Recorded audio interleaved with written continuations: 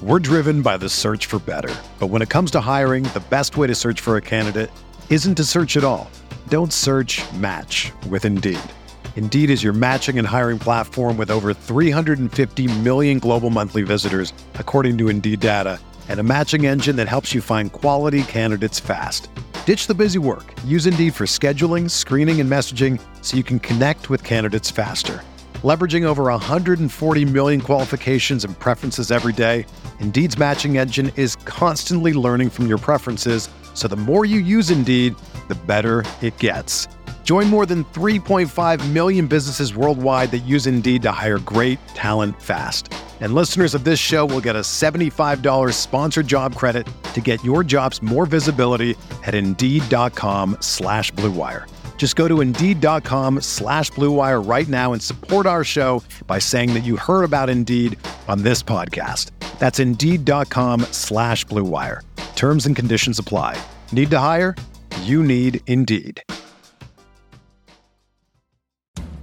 From the Clark Ford Studio in Oxford, Mississippi, MVW Digital proudly presents the Oxford Exxon Podcast. I'd say thanks for tuning in, but why am I going to give you a round of applause for something that you're supposed to do, to be frank? And now, here are your hosts, Chase Parham. And broadcast school has really paid off. And Neil McCready. I deserve to be on TV.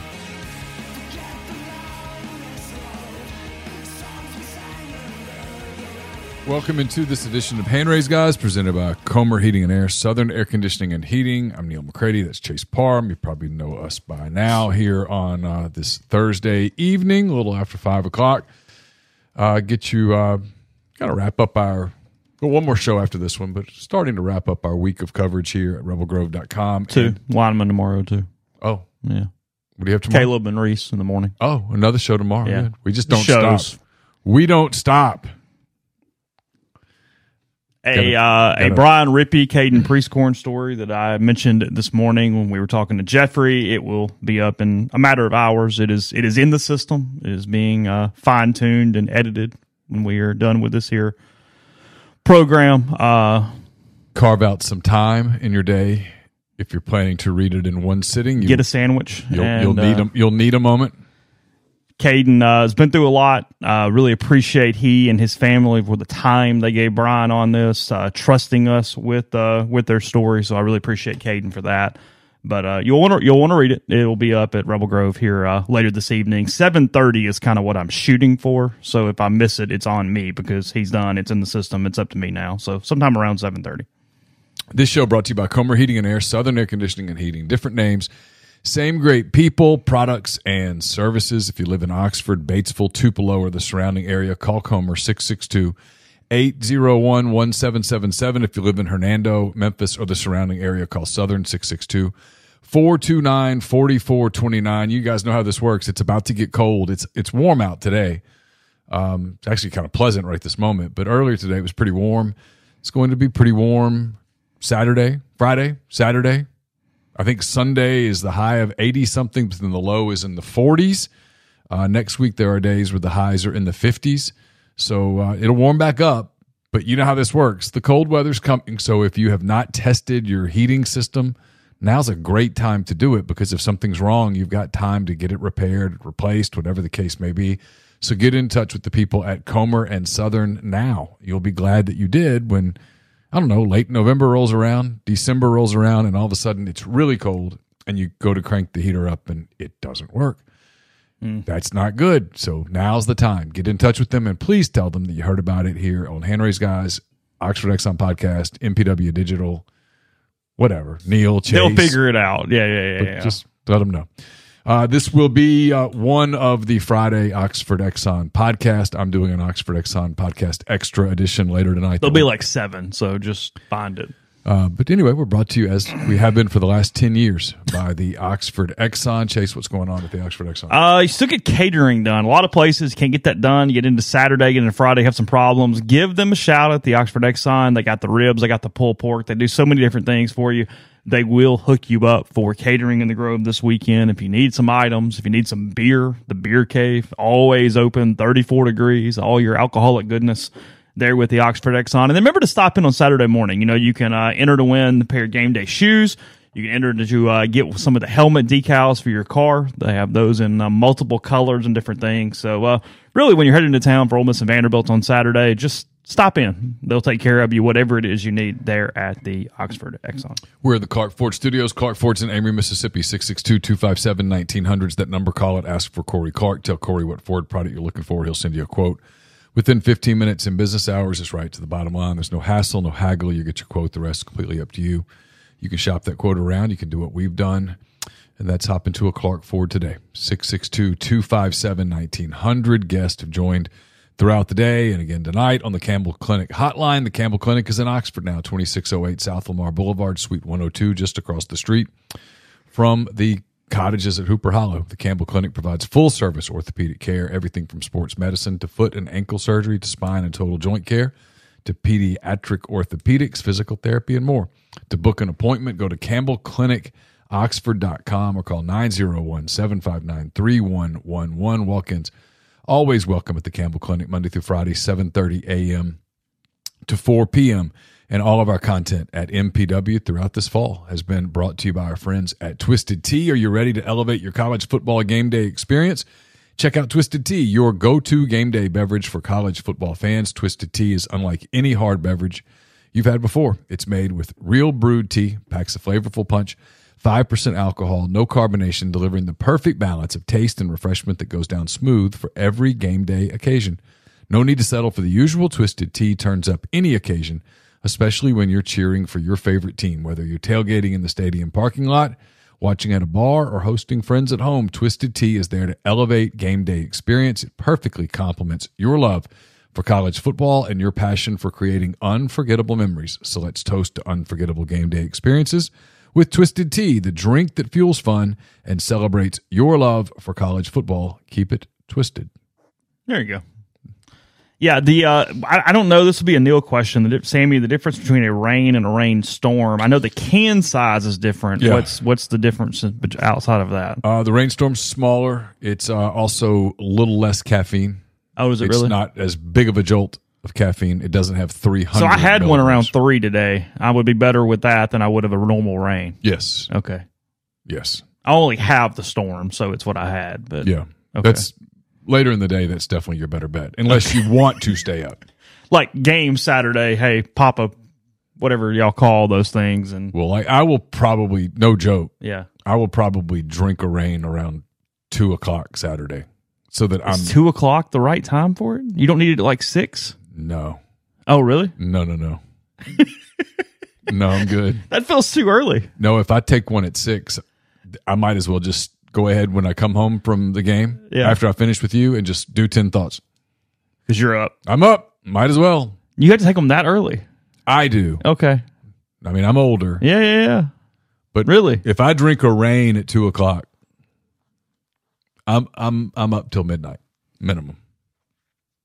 And if I lay down, I'm like, oh well, just counting, doing things. Okay. You could definitely substitute them out for coffee in the morning if you wanted to. Yeah, for sure. And then I've actually thought about doing that because rain doesn't break the fast. okay, because of sugar. Yeah, and coffee, I'll be honest, and people can take my man card, have it. I like coffee, but I think I like coffee with stuff in it. Do you really? A lot more than I like just black coffee. You mean flavors or like cream or what? What are we talking about? Well, just a little. I always put, when I'm not fasting, I'll put a sugar in the raw packet yeah, sure. and just a little bit of half and half. Okay. Not much, just a little. Okay. And I like it much better than black coffee. I mean, okay. And I realize that makes me whatever, just being honest. And so now I'm just having like half a cup of black coffee in the morning just to wake up. I'd be better off having a rain. I kind of unintentionally cut my coffee intake because we got an espresso, and I haven't been doing the full drip pot, so I'll just have a couple cups of an espresso, and it kind of okay, that's good enough. Because I tell you what I've done, it's probably a very healthier thing because we're talking about from an ounce standpoint. I've cut my coffee intake. I'll be honest. I know this is going to be, Chase, you need to settle down. Normally, it was probably close to 40 ounces in the morning. Oh, wow. Maybe. Of coffee. Maybe. Well, because look, I would get up and I'd have a normal cup, 8-10 ounces. I'd have another one. Yeah. So we're up to 20-ish. And you filled that thing and up. I filled that thing up. And that's 16 at least, right? Yeah, at least. My Blue Yeti. I mean, it's whatever. 16 to 20. So that's had coffee in it. Now I'll have, there's 7.7. It says so in the little pods. 2 of those. So 15 and a half. 15. 15-ish. And then I will fill the Yeti up with water. Oh. So I've gone through 20 ounces of water now instead of 20 more ounces of coffee. That is definitely a healthier morning. Yeah. Or at least a more hydrating morning. More hydrated. So yeah, I talk crap about them for a long time, but I've gotten in the groove with them pretty quickly. Tastes much better than a Keurig. Not even in the same ballpark. Yeah, that's what I mean. So that's all. Once you've had some good coffee, average coffee tastes Hey, look, really average. A pour over every morning would be the way to go if I felt like spending 17 minutes on my coffee. Yeah. If I had a butler, pour over would be the way to get going in the morning. Personally, though, I'm not going to go to the effort that it takes to do a pour over every morning. No, I'm not either. But that would be the way But at to a coffee go. shop, if I'm just hanging out, sure, do me one. I'll wait on you. Yeah. My phone, my book, whatever. I'll kill the 10 minutes. Absolutely. 16 ounces of fresh lemon, pink salt, and water in the morning as soon as you wake up, Taylor says. I'll buy that. Tupelo asking, do I like any type of latte? I mean, I'm not going to spit one out, but no, I will never order a latte. Nope, same. If you told me I could never have another latte, I'd be okay, cool. The last time that we were at a coffee shop and I didn't just get a drip coffee, I think I ordered a cappuccino, but no, I mean, I'm cool.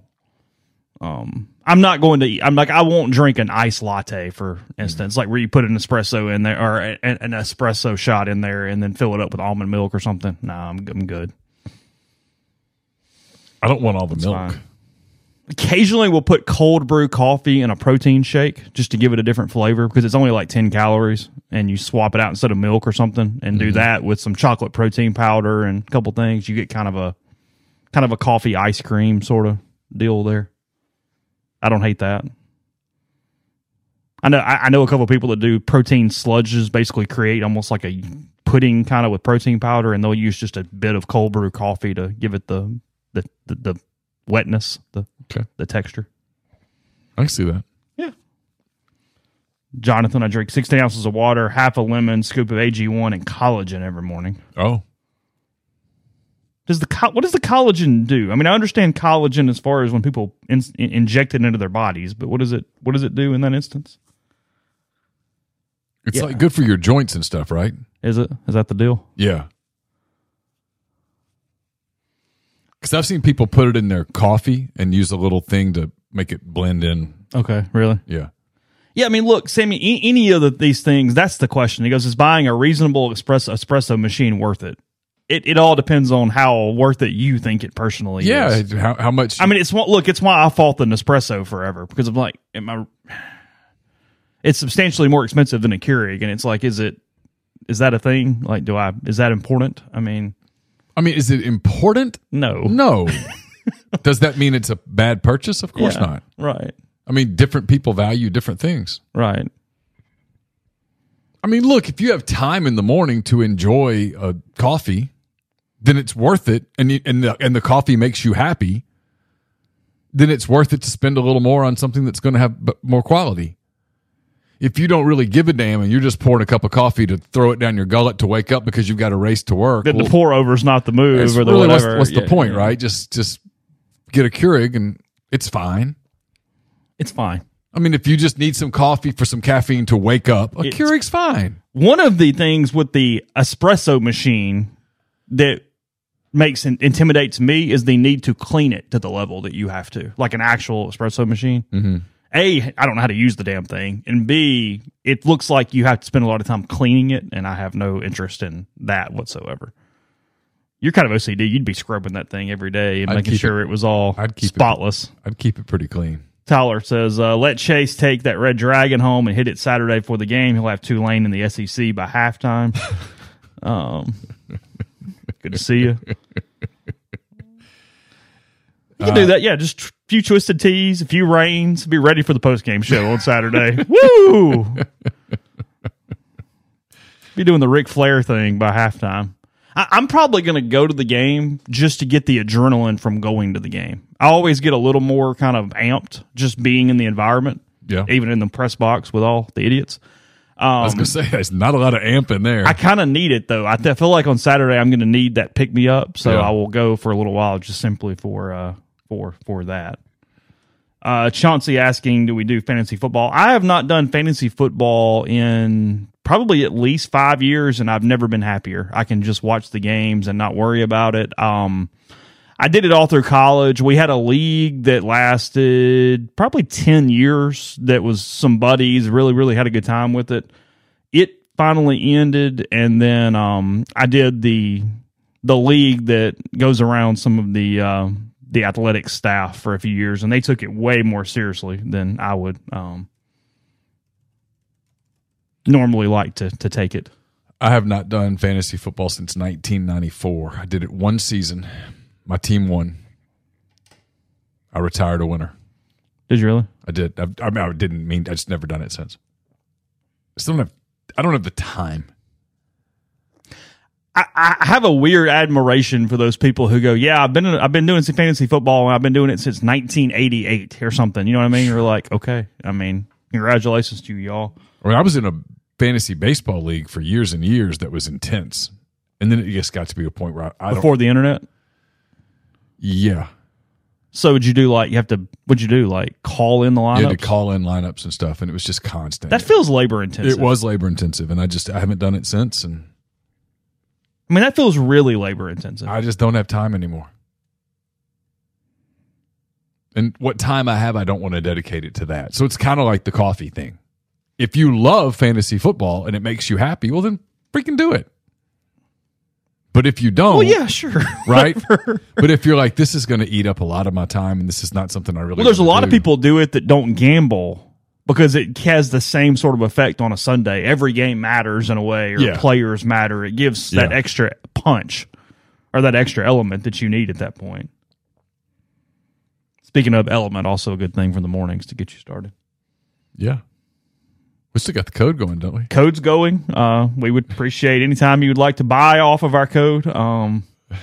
It does not give us cash, but it gives us product. I could be quite the element dealer at this point in my life. Probably know somebody who'd be happy for me to get rid of some of it. It is just like lining, like it looks like a backsplash right now. Right? Oh yeah, it's everywhere. But because I have to also use the code within 30 days once we get it. So even though I don't need it, we have to go ahead and get it. Yeah. So it's everywhere. You start playing where you go, yeah, that flavor sounds great. Just try it. Why not? Would DeRicky Wright be starting for Ole Miss right now? Yeah, almost certainly. He's a really good player. Yeah. Probably would be, I would guess Ole Miss would have moved him to linebacker, which is what I think they were planning to do before the change. That's the thing on fantasy sports. Yeah, if you're going to do it, you have to do it because of the integrity of the league. You can screw up everybody else if you're the slacker. Yeah. There has to be some honor in at least showing up and doing the minimum. And see, we've hit the point in the NFL season where I would be bad at this because now that the NBA has started, the NFL's not going to have my undivided attention anymore on Sundays. Like this Sunday, the Thunder play the Nuggets at 2:30, and I just know where my TV's going at 2:30. Yeah. Look, they all count the same. That one counts the same as the one in April Damn or right. any other time. Hell I mean, yeah, it does. you know, what I would do there toward the end of fantasy baseball when I was still playing, even though I really didn't want to play anymore, is I would get up on Monday morning and just set it for the entire week. And I could at least set on off days and make sure I didn't have somebody playing or not playing on an off day. And then if somebody got injured or something, maybe I got to mess with it. But at least it was like 10 minutes, one day a week. And at least you're doing the bare minimum to act like you care to some extent at that point. But once you're not winning, you stop caring. Oh, yeah. Yeah. Yeah. Yeah. No. It's like Luker's picks are coming in a little bit later each week now. The zeal has worn off a little bit. It has certainly worn off. We're just trying to get to the finish line. We're the 3-8 football team that like, in November just showing up. Like, you wanted to do this, so That's fair. we still got a long way to go. Yeah, this week it was like 7 games. Like, it's plenty. Oh. Kind of got to the end and went, that's not bad. No, it wasn't bad. It was just 7 games. That was over. We didn't talk about it this morning. Do you put any more credence into this Michigan thing now that they're saying it came from wherever it came from? I mean, a little bit. Well, I mean, it's true. That's not the question. I mean, it feels like they are determined to get him. By the way, I was at lunch today and I saw Saban was on McAfee again. He does it every week too. What's he making? It came out what Rodgers was making a couple weeks ago. What's Saban making on this deal? I mean, I'm sure he's making a nice little piece. I also think this is Saban. We're still getting integrated. I think this is part of a very long transition / experiment. Is this really what he wants to do? Because no matter what the money is, if he didn't want to do it, he wouldn't do it. No, of course, it's not like he needs the money. He's cool doing it. Yeah. I mean, look, I said this back when it happened, when Ole Miss was getting ready to play them, and Glenn Gilbo wrote that story. I don't disregard that story. I know Glenn. I know people that Glenn knows. I know that Glenn's really connected to people who are tight with Saban. And those people say, hey, next year might be it. This year might be it. So I'm not disregarding that story. There will come a day where Nick Saban will not be the coach at Alabama anymore.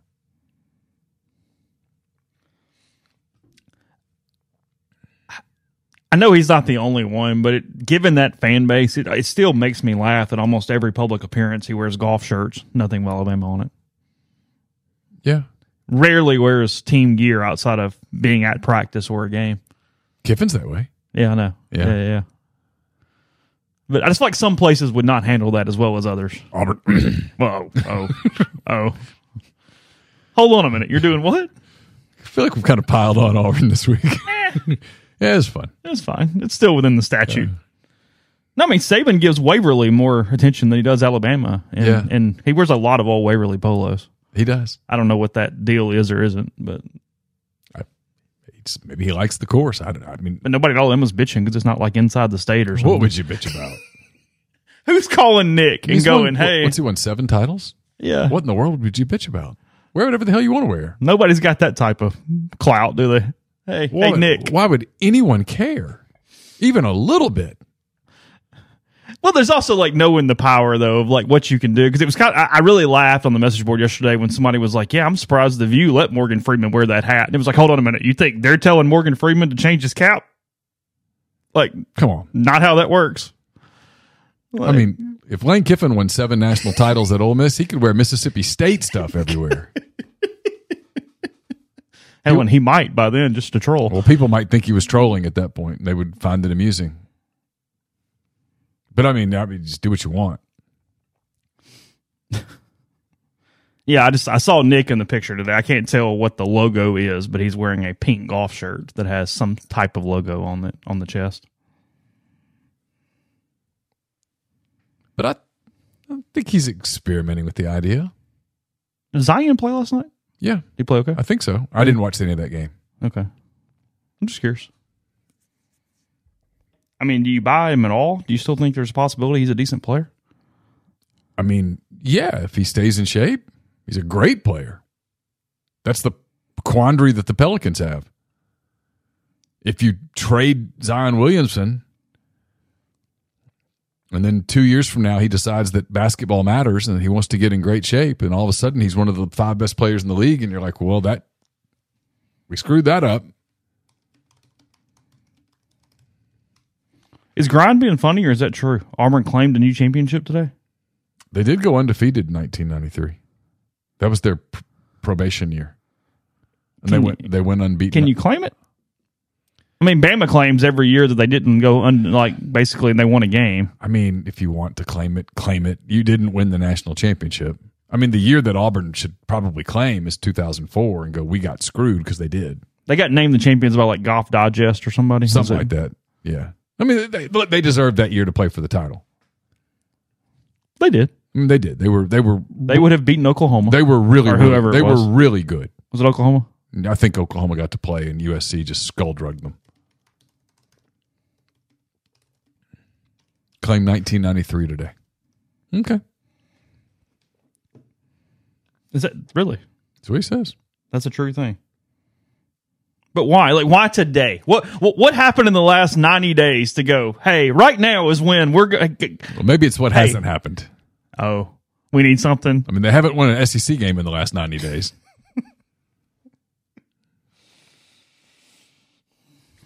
I had a buddy. I haven't even responded back to him yet. And you claimed it. yeah. Oh, that's good.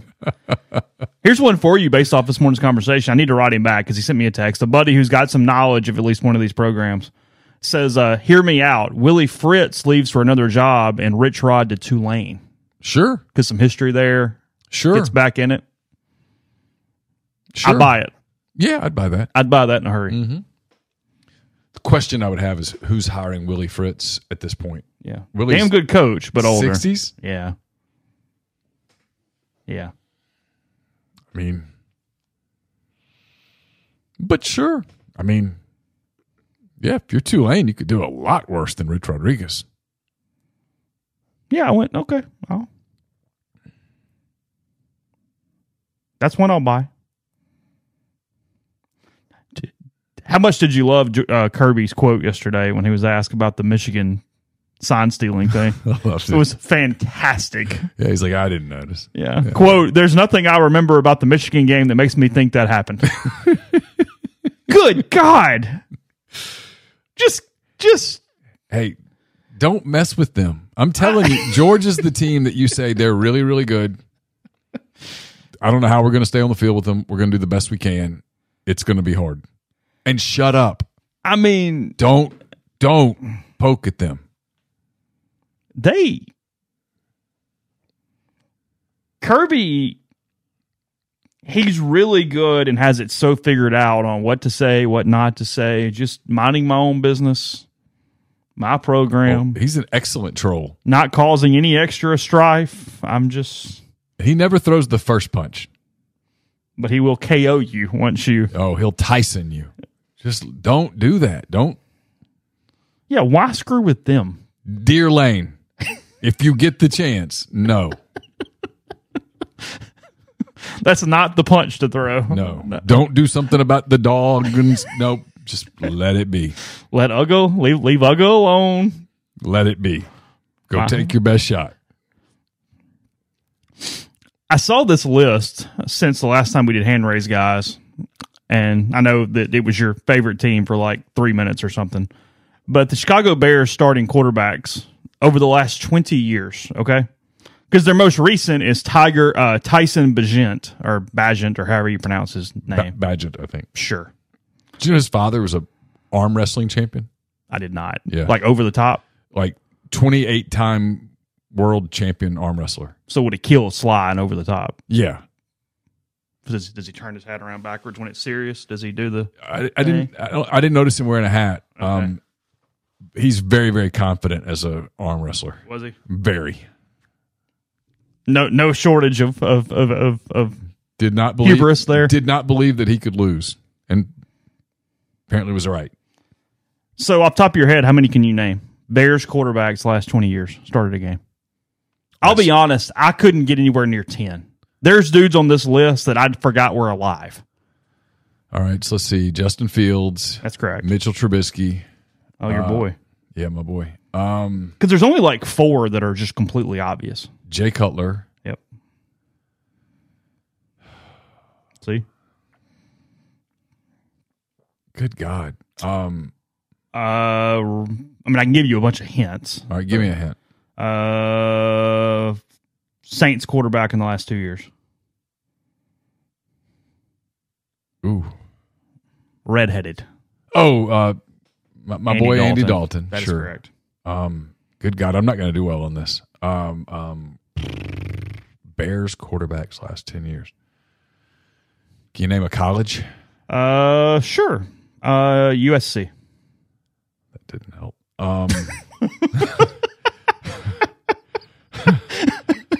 Sorry. All right. Missouri. He was the backup forever for the Saints. He was. Daniels. Chase Daniels. That's Chase correct. Daniels. Yep. Has a father that's NFL famous.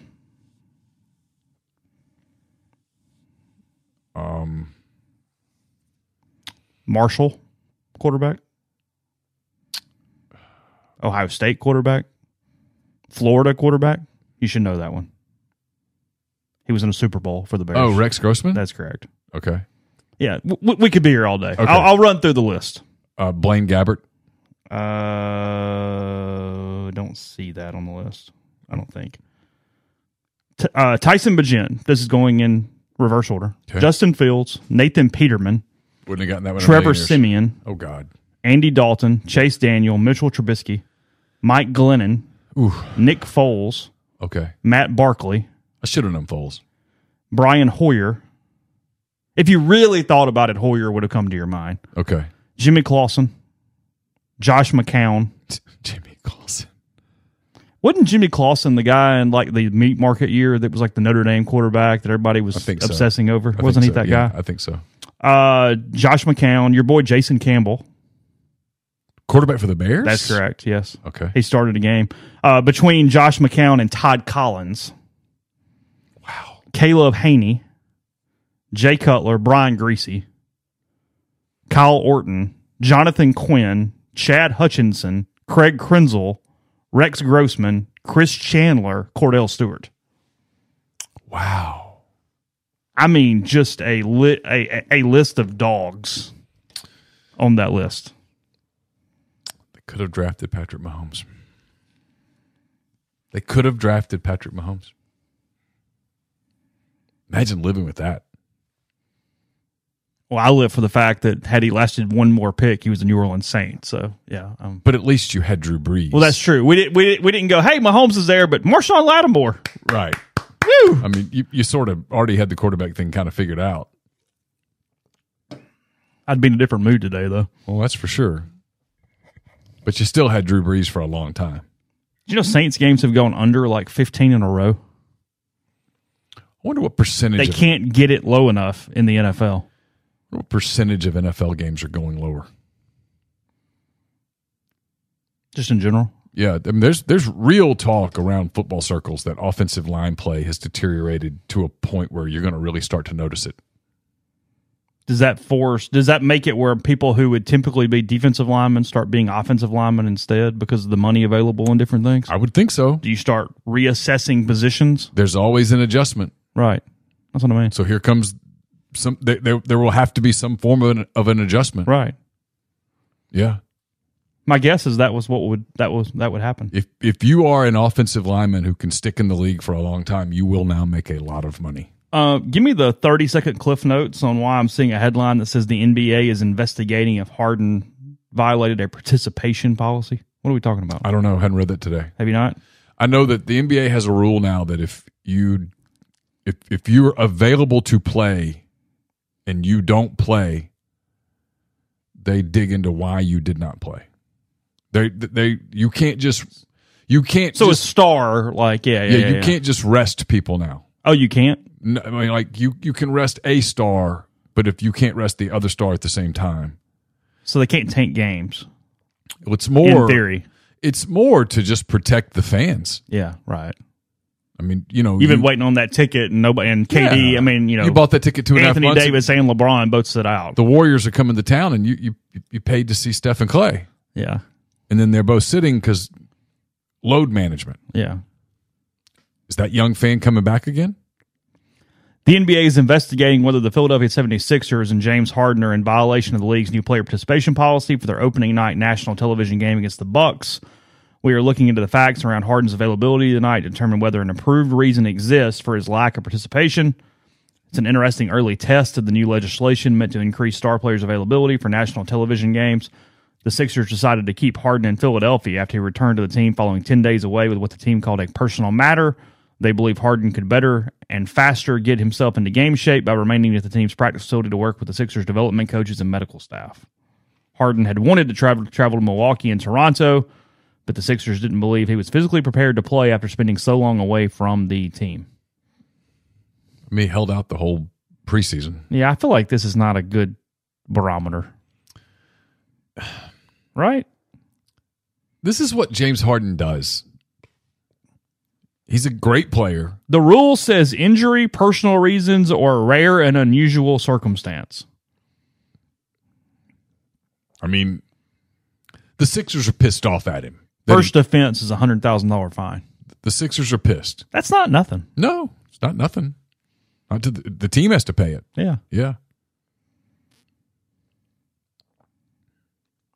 Says absence from the team was at least in part stemming from the request to be traded to the Clippers that was not met during the offseason.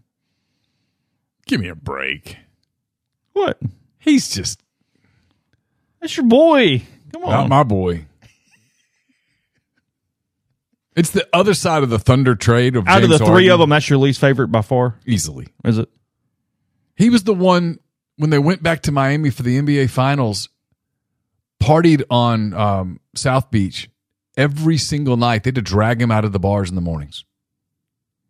The day of NBA Finals games. They won game 1. They almost won game 2. They did not almost win games 3, 4, or 5, and a lot of that was because he didn't show. How long could that group have stayed together? One more year. Just the one more? One more year. There was no way they were all staying together. Harden, KD and Russ would have stayed together. Okay. I mean, the interesting thing with that era is how close the Thunder got to drafting Devin Booker. He went one pick before their pick, and they were going to take Devin Booker. And Devin Booker would have changed the thing. How is it different if the Thunder make the trade with Washington that they wanted to make? Washington vetoed it. After the 2012 season where the Thunder went to the finals, they wanted to trade James Harden for that number 2 pick in the draft. They were going to use it for Bradley Beal. Oh. Would have been a completely different team. And you can do this what ifs. Yeah, sure. It's one of the reasons when people do the pushbacks on the what ifs, if only this play or this play, it's like everybody can do this, guys. You know what I mean? Everybody can do and it's fun to do hey, let's create a parallel universe where this thing happens and then what? But the butterfly effect of that would be so widespread that you really couldn't do it accurately. Dusty Baker did retire today. He did. Went ahead and he did. Hung it up. It sounds like he's still staying in baseball in some way. He gave a lot of outs that maybe he's doing some front office or something. He knows everybody. Players love him. He was 74 years old. Be interesting to ask people. I've talked to people before who have played for him. Like, what was it about him that they just liked him? He was one of those guys that you could talk to. Mm-hmm. He could kind of relate to anyone. Yeah. I think we've got Gray on the show next week. We'll obviously ask him about him as he's hanging it up here. Now, younger players would get frustrated with him because he's a veteran guy. Is he really? So I'd be curious, like, from Gray's perspective, would you have, I know not to talk bad about Dusty, but would you have preferred to play for a more analytically driven manager who's playing fresh people and blah, blah, blah? Yeah. Very much he has a way that he... I'm really interested in Gray's next step because it feels like he's established himself as a guy who might be able to play every day if he could get someplace. He's got to hit a little bit. But needs to have more at-bats to be able to hit a little bit. Yeah. It's hard to hit a little bit when you're only getting to hit as much as he's hitting. And he did a really good job of showing, hey, if you just defensively put me out there, I'll play damn near anywhere. Yeah. And I'll do it well. Yeah. The Astros and the big catch he made in the NLCS or ALCS, they were more than happy to put him into shortstop late in the game and be okay there. Yeah. Which says something. Oh, it says he can play. Yeah. He played third. He played first. He played short. I mean, he obviously would be a premium first baseman, but that's not where he could be a utility guy, but you want to go someplace and play for somebody who values the utility guy. Like, are you going to be like a Ben Zobrist? That was the name. That's where I was play a thinking bunch, too. Mm-hmm. Because he probably could play the corner outfield sufficiently. Yeah. The question is, do you hit enough to play what position? Yeah. That's kind of where he's at. Baker finishes up with 2,183 wins, all eligible managers with at least 2,000 wins are in the Hall of Fame. Yeah, he'll be a Hall of Famer. Manager of the Year honors 23 years apart. He won 2 in the 90s and then won 2021 or 2020, whatever year they won the thing. You're too young to remember this, but I remember when he was the Dodgers left fielder. Yeah. I mean, he was really good. He was on when I was a kid, the Dodgers and the Yankees had this intense rivalry. And you just knew, this is where baseball's changed. You knew every player. When I was in North Louisiana, I can still name those lineups. He retired in 86. Yeah. Like I said, bench coach for somebody in 88 to something, and then started managing after that. First managerial job in 93 with the Giants. He was in a Dodgers lineup that had Steve Yeager, Steve Garvey, Davey Lopes, Bill Russell. Give me a year. 78. Okay. Dodgers. Yeah. Ron Say was at third base. Dusty Baker was in left. Rick Monday was one of them. I'm trying to think. There's one more outfielder, and I'm drawing a blank.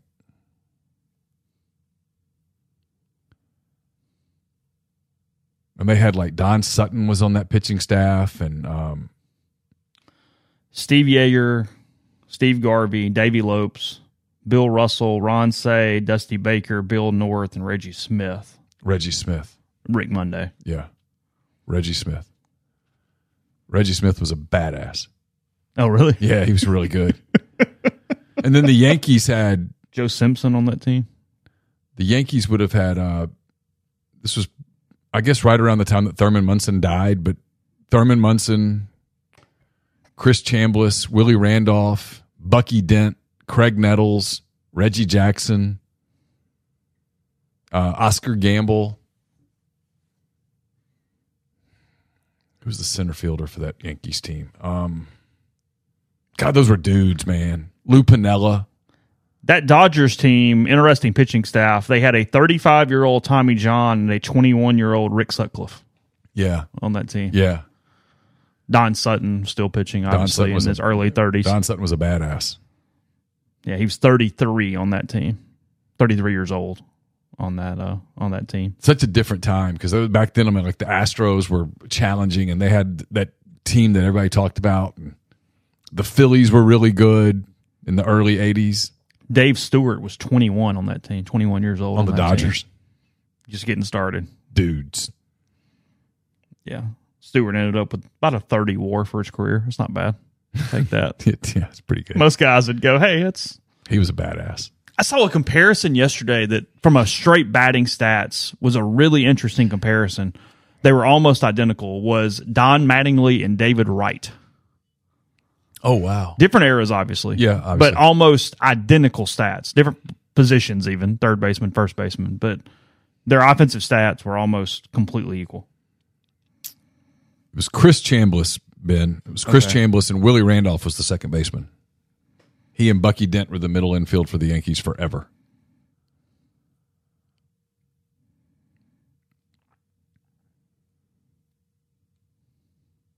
Nobody drinking it. Oh, does Joe Torre have the best player-coach combined career? Billy Martin, ? I mean, Dusty Baker's up there. Torre won how many titles? Well, yeah, that's the... And then, Torre, for you Braves fans out there, I think it was 82, 83, the Braves won the division, and they were winning game 1 against St. Louis, and it got rained out, and they made them restart it. And they ended up getting swept by the Cardinals. Yeah, Torre, 4-time World Series champion as a coach, 9-time All-Star as a player. It was great. Hard to beat that. 1 Gold Glove, 1 NL MVP, 1 batting champion. Only twice AL Manager of the Year. Well, it's because they were so expected to win. Manager of the Year goes to the guy that overachieves. Yeah, and there was no way for those teams to overachieve. That's why for the longest time, David Ross was going to get NL Manager of the Year this year. Instead, it'll be the guy in Arizona. Ironically, he'll get it for what he did in the regular season. Braves Hall of Fame, Cardinals Hall of Fame, Yankees Hall of Fame. Yeah. Yeah. I mean, had a hell of a career. And then was an influential member of the Major League Baseball executive That's incredible. thing. Had an incredible career. That's really interesting. Let's see if we're missing anybody there.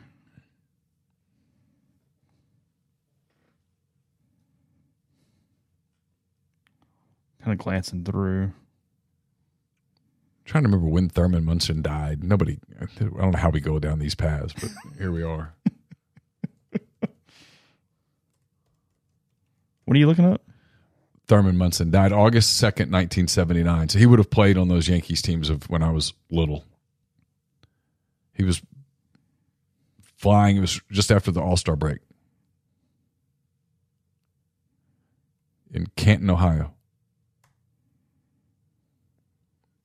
I was 9. Rocked a 9-year-old. But the Yankees captain and catcher could perish during the season. Yeah. Just didn't think that was possible. Those people were gods.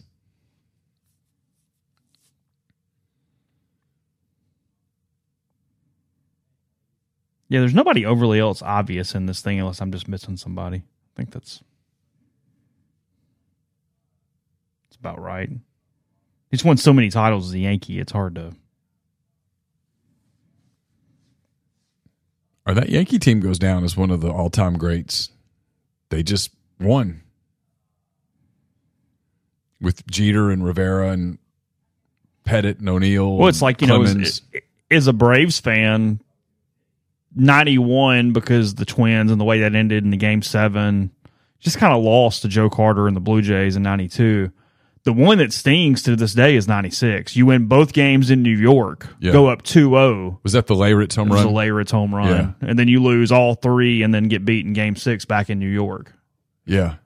You lost 4 in a row after being up 2-0, winning 2 in Yankee Stadium. That was the series that Andrew Jones was just red hot at the start. Mm-hmm. Yeah. God, he was great. Yeah, it was the 96. Again, it's that thing we talk about all the time. Like the Phillies, I'm sure they're living it right this moment. It's just so hard to win a championship. We're driven by the search for better. But when it comes to hiring, the best way to search for a candidate isn't to search at all. Don't search, match with Indeed. Indeed is your matching and hiring platform with over 350 million global monthly visitors, according to Indeed data, and a matching engine that helps you find quality candidates fast. Ditch the busy work. Use Indeed for scheduling, screening, and messaging so you can connect with candidates faster. Leveraging over 140 million qualifications and preferences every day, Indeed's matching engine is constantly learning from your preferences, so the more you use Indeed, the better it gets. Join more than 3.5 million businesses worldwide that use Indeed to hire great talent fast. And listeners of this show will get a $75 sponsored job credit to get your jobs more visibility at Indeed.com/Blue Wire. Just go to Indeed.com/Blue Wire right now and support our show by saying that you heard about Indeed on this podcast. That's Indeed.com/Blue Wire. Terms and conditions apply. Need to hire? You need Indeed. Whether you're a world-class athlete or a podcaster like me, we all understand the importance of mental and physical well-being and proper recovery for top-notch performance. That's why I'm excited that Unified Healing is sponsoring this podcast. Unified Healing is a new and super innovative global network of wellness centers powered by Energy Enhancement System, or EE System. If you haven't heard of the EE System, you'll want to listen up. This technology promotes wellness, deep relaxation, purification, and rejuvenation. At hundreds of locations across the globe, access to a center is easy and affordable. Interested in experiencing the EE System technology for yourself? Go to unifiedhealing.com/Blue Wire to learn more and find a center near you. That's UNIFYDhealing.com/Blue Wire. No material or testimonials on the Unified Healing website are intended to be viewed as medical advice or a substitute for professional medical advice, diagnosis, or treatment. Always seek the advice of your physician or other qualified healthcare provider with any questions you may have regarding a medical condition or treatment and before undertaking a new healthcare regimen, including EE System. Bobblefish says 27 degrees next Thursday morning in Oxford. We're officially there. Like so this I is said, it this weekend. Last one. I think so. I had pulled up an extended forecast because I was curious earlier today because I walked outside today and it was so freaking hot. For at least in my mind, it was hot for late October. Oh, it was hot. So tomorrow the high is 80. Saturday the high is 83, low of 65. It's going to be, it's perfect weather for a football game. 65 degrees, probably 70 degrees at kickoff. Sunday, high of 84, but a low of 48. Monday, a high of 52 with a 60% chance of rain, drops to 37 on Monday night. I didn't ask for this commercial. Come on.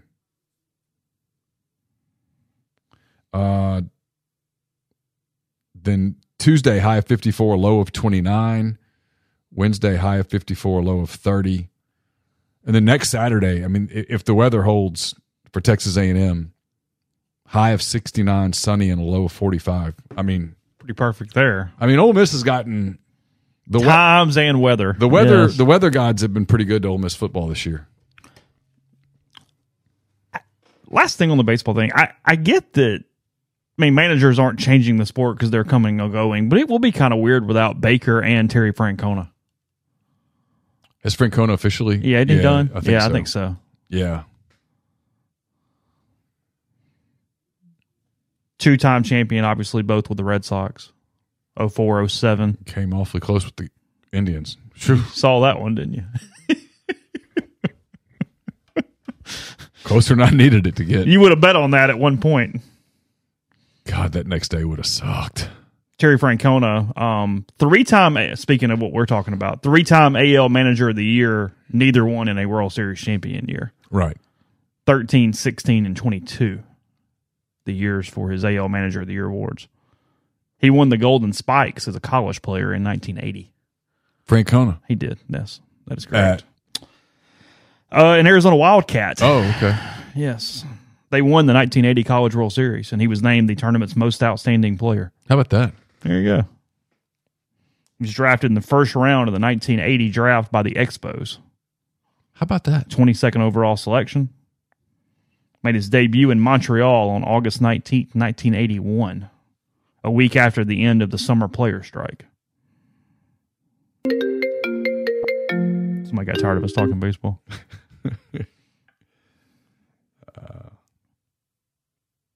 Hold on. I think this is Grind. I'm trying to get to you. What's up, Grind?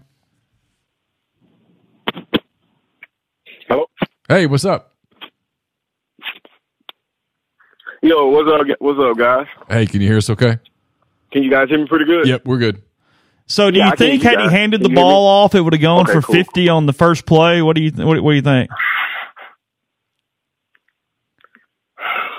Man, I'm okay. First off, it's that damn Robbie Ashford. I swear,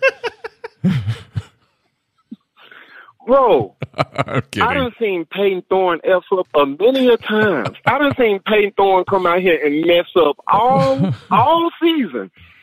And you want to blame Robbie Ashford because this is the game you so care about so bad. I know. I wanted, bro, when he said that, bro, I wanted to go through the screen and just choke the hell out. I wanted to pop his front 2 teeth out his mouth. Just finish the job. I wanted to strangle him. I'm like, bro, just go ahead and say, yeah, hey, Auburn fans, this was my iron ball. Just go ahead and say that so everybody else can be mad like I was. Amen. Because, I don't understand. Preach. You're on. I was I was super dupe because look, this is my first thing, man. I told my brother, I was like, look, we watching the game. I said, bro, if Robbie Ashford start this game, he cared too much because there's no reason for you to been trotting Peyton Thorne out here every single game, and then you're gonna wait this week to start Robbie Ashford. Ain't no week 4, and you know what the beauty irony of it was? If you would have started Peyton Thorne, you know what Peyton Thorne would have did for you? He probably would have handed the ball off. That was the beautiful irony of it because Robbie Ashford was the guy that's, you know what? You've been sitting Robbie Ashford on the bench all season. He's like this little playful, ready little puppy dog. As soon as he gets out the cage, he's just running wild. So as soon as he gets in the game, you don't, unless it's clear, Ole Miss would have had 2 guys on the edge, Robbie Ashford wasn't finna get that ball off. And Hugh Freeze should have known that. You know, so you didn't keep Robbie Ashford in there. Let the man vent. You go ahead, man. No. I'm still with you, Grunt. You're a great test case because I've been watching you in the stream all year. You were expecting 6-6, 7-5. You weren't putting some crazy expectation on Hugh. It's the way he managed this shit like this that has you up in arms. It's not the win, loss, or the record. Because he's not coaching, he's emotioning. Yeah. He's emotional. He can't look at it and do like. It's not the loss that's bothering you. You don't. Here's Billy Napier. No, it is not. It is not. Billy Napier's playing Graham Mertz. That's his guy, and they're rolling with it. And he's had some ups. He's had some downs. He's going to have more downs. He's going to have some downs on Saturday. But that's his guy, and they're rolling with it because Billy Napier's like, hey, look, this is a process. It's going to take a minute, and we're not there yet. You don't see him getting all freaked out emotional week after week after week.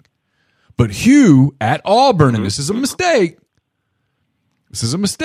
Hugh at Auburn turned Ole Miss into their big rival.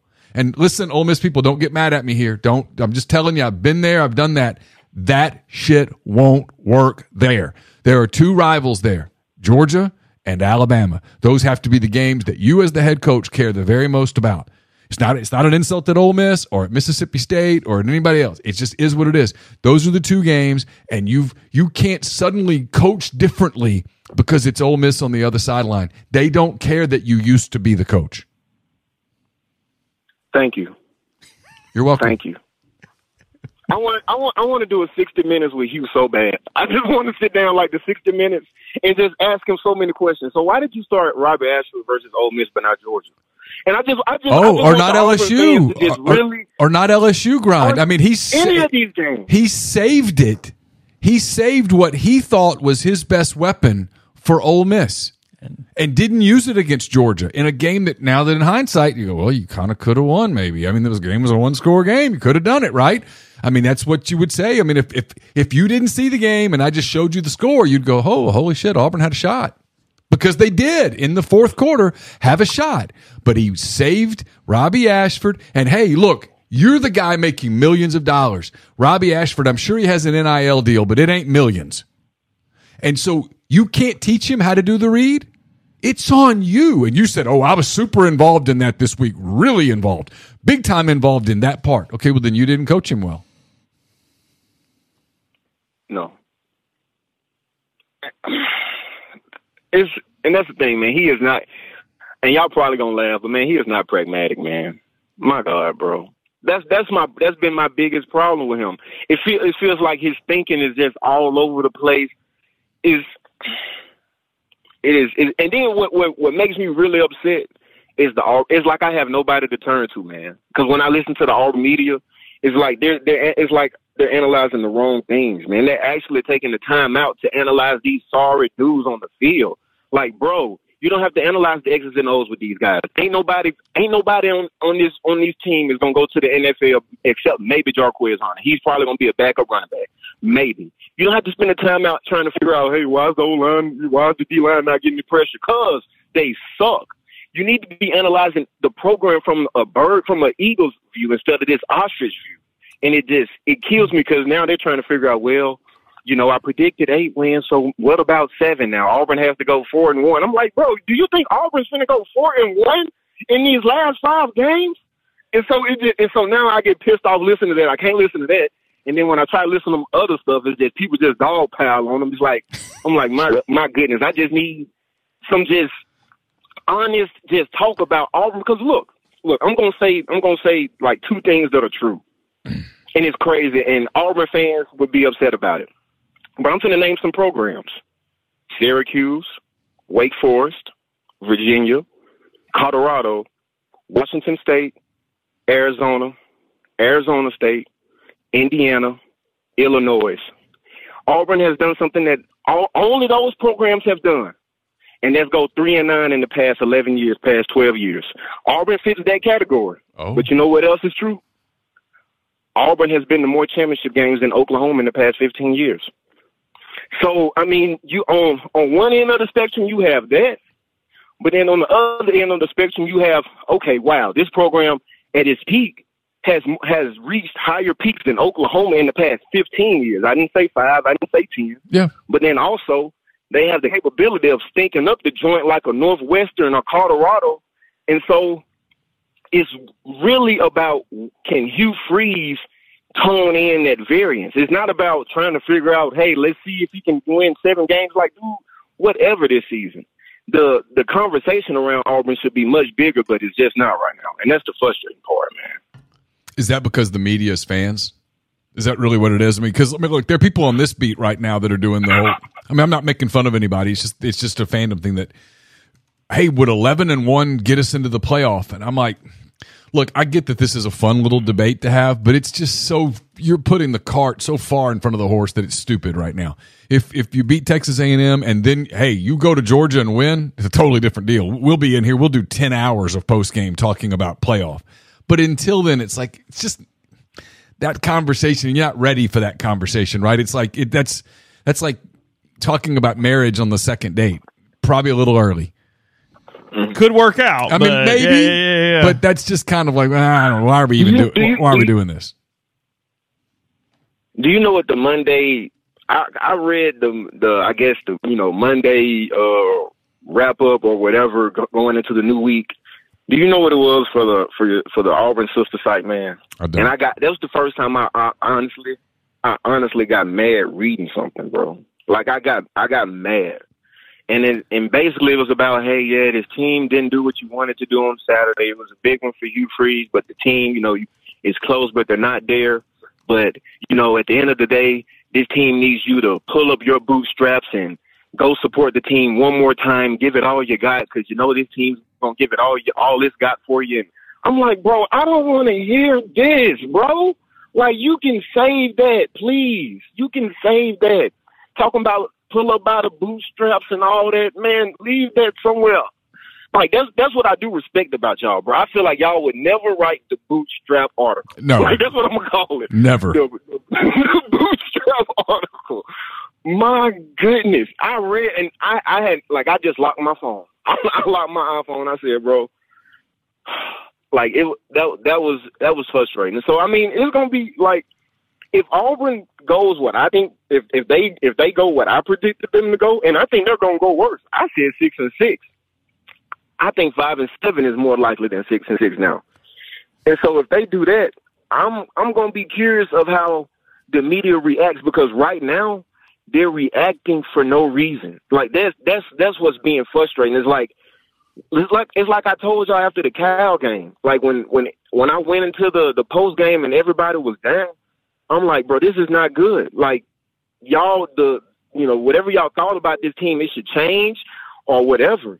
And, as the losses start coming, it's like the thought process of what this team is didn't change. It's, hey, man, we know we said 8 wins or whatever.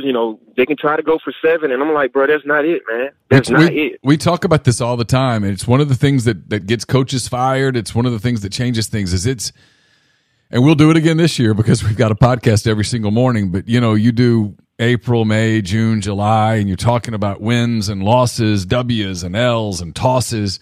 It's not emotional because there's no game that day. There's no game that week. You're really talking about hypotheticals. And then when the season actually happens and the loss actually occurs, the emotion happens. It kicks in and it's totally different. The loss, even like 24-10, Alabama over Ole Miss. If I'd said on May the 15th, all right, Alabama 24, Ole Miss 10. That's all I'd said. You go, Alabama's really good. Went over there, just couldn't get it done. Happens. Then it happens, and people get upset because it's in the moment. And so with Auburn, like I was at media days, and I had people talking about 9 wins, 10 wins, and I was like, you guys, man, I that's not happening. You are creating, but it's, and I'm criticizing media here. That's where if I'm a coach, and if I'm a coach, the last people I want on my beat are the hardcore fans. And fans don't get that. They think, no, you want the fans on there because they're for you. Yeah, but they're so for you that they can't see you realistically, and they hype up expectations. And then when you actually achieve probably what was realistic, it looks like an underachievement. I think a good example of that was the Cam Franklin commitment of us having a lot of fans on the beat. That was a good example of that one. Yeah. But also, man, it's like I say, like the you guys say, man, the Kiffin thing last year. On. The Kiffin thing last year. It was. I mean, I can't begin to tell you how it was impossible to communicate with some of the people over there about. You would try to explain, hey, look, you're thinking about this in a conventional way, and Lane Kiffin's not a conventional person, which means, and that's not a criticism of Lane, by the way. Everybody's different, but Lane wasn't ever going to evaluate that job the way that a, quote, conventional person would evaluate it. And even when I told people that, they just refused to hear it. And I said, Lane Kiffin's the kind of guy that might think he's taking that job until it comes time to take that job, and then he decides he doesn't want to take the job. And I said, Lane's not going to look at he's just not going to look at it conventionally. He's not a conventional person, which means he's not a conventional thinker. And that doesn't mean that he's a bad thinker or that people who are conventional thinkers are bad people. It's not about right or wrong, good or bad. It's just about is. And they wouldn't hear it because in their minds, they were so clouded with the Auburn is a better job than Ole Miss. Auburn is a better job than Ole Miss. Therefore, he will take the Auburn job. And it was like, it's not that simple. And then even at the end, when I was telling people, hey, I don't think he's going. I'm somebody who thought up until Tuesday of that week that he was going. Oh, I was there. But then I was there. I the pendulum swung. I was making a little joke, The pendulum swung. And when it did, it really swung. And they couldn't hear it. They wouldn't hear it. They just couldn't imagine that was the case because in their world, Auburn's a top 5 job. And look, because this is going to be the last Auburn thing, and then I want to ask you about Arkansas. Because, Chase, I'm going to add context because I know everybody talks about how we gave Gus that big contract because, beat Georgia and Bama. But look, here is the real context of that. You had Auburn, who was 10-2, number 2 in the country. I think people forget that. Auburn was number 2 in the country going into the SEC championship. It was number 2, 10-2 Auburn versus number 4, 11-1 Georgia. So basically, if Auburn wins, they're in. Yeah. Type scenario. And in that schedule, Auburn had lost at Clemson, who was an eventual playoff team. They had lost to LSU, who, Ed Orgeron or whatever, but they eventually won 10 games. LSU went to the Fiesta Bowl that year. And you beat Georgia, beat Bama, but then lost to Georgia. So basically, you went 2-2 against teams that made the playoffs. Out of the 4 teams that made the playoffs, you played 3 of them that season and went 2-2 against them. And so, but at the same time, when I say that, it also speaks to how damn hard a job it is too, man. Because even when you do got the guys, it's like, geez, bro. So, but Auburn fans, and I'm kind of in that group, I will tell you, Gus wasn't as efficient as he needs to be. But after Gus, the good question is how much juice is really in that, in that fruit. After Gus squeezed it out, how much, juice is really in that squeeze? And Harsin goddamn left a whole lot of juice. That fruit's still full. Yeah, so, you're right. I just went and looked at it. It's a really weird year because I was kind of stuck on the whole 10-4, but they went 7-1 in the SEC. And you also have to think about it. That's when Arkansas fired Chad Morris, and they was talking about bringing Gus home, and I think that kind of scared. Because at that time, Auburn did not have an athletic director. This was before Alan Green came. Our president was that he just went ahead and acted as an athletic director at the time. And this then is after Jay Jacobs. Contract, and then we eventually fired the president. Yeah. Yes, after Jay Jacobs, before Alan Green. It was just a cluster. Like, bro, for whatever reason, if you ever want Auburn to be good, it's going to be something going on behind the scenes that's bad. Nothing can ever be harmonious. Yeah, But I'm going to ask you about Arkansas, Neil. Oh, no, you can go ahead, man. No, just the last thing on this season, I'm kind of admitting more that, I completely agree with you. Because even I'm looking at their their actual scores, and it's a 4-point loss to LSU, a 1-touchdown loss to Clemson, and then everybody they were kind of supposed to beat, they kind of beat the hell out of them. Like, it's a really good regular season. That was a hell of a regular season. Go ahead. That's it. Mm-hmm. Yeah.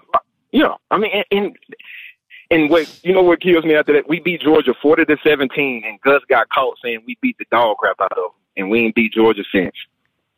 That had to be like the worst thing. But it's is Sam Pittman through with, man, up there in Arkansas?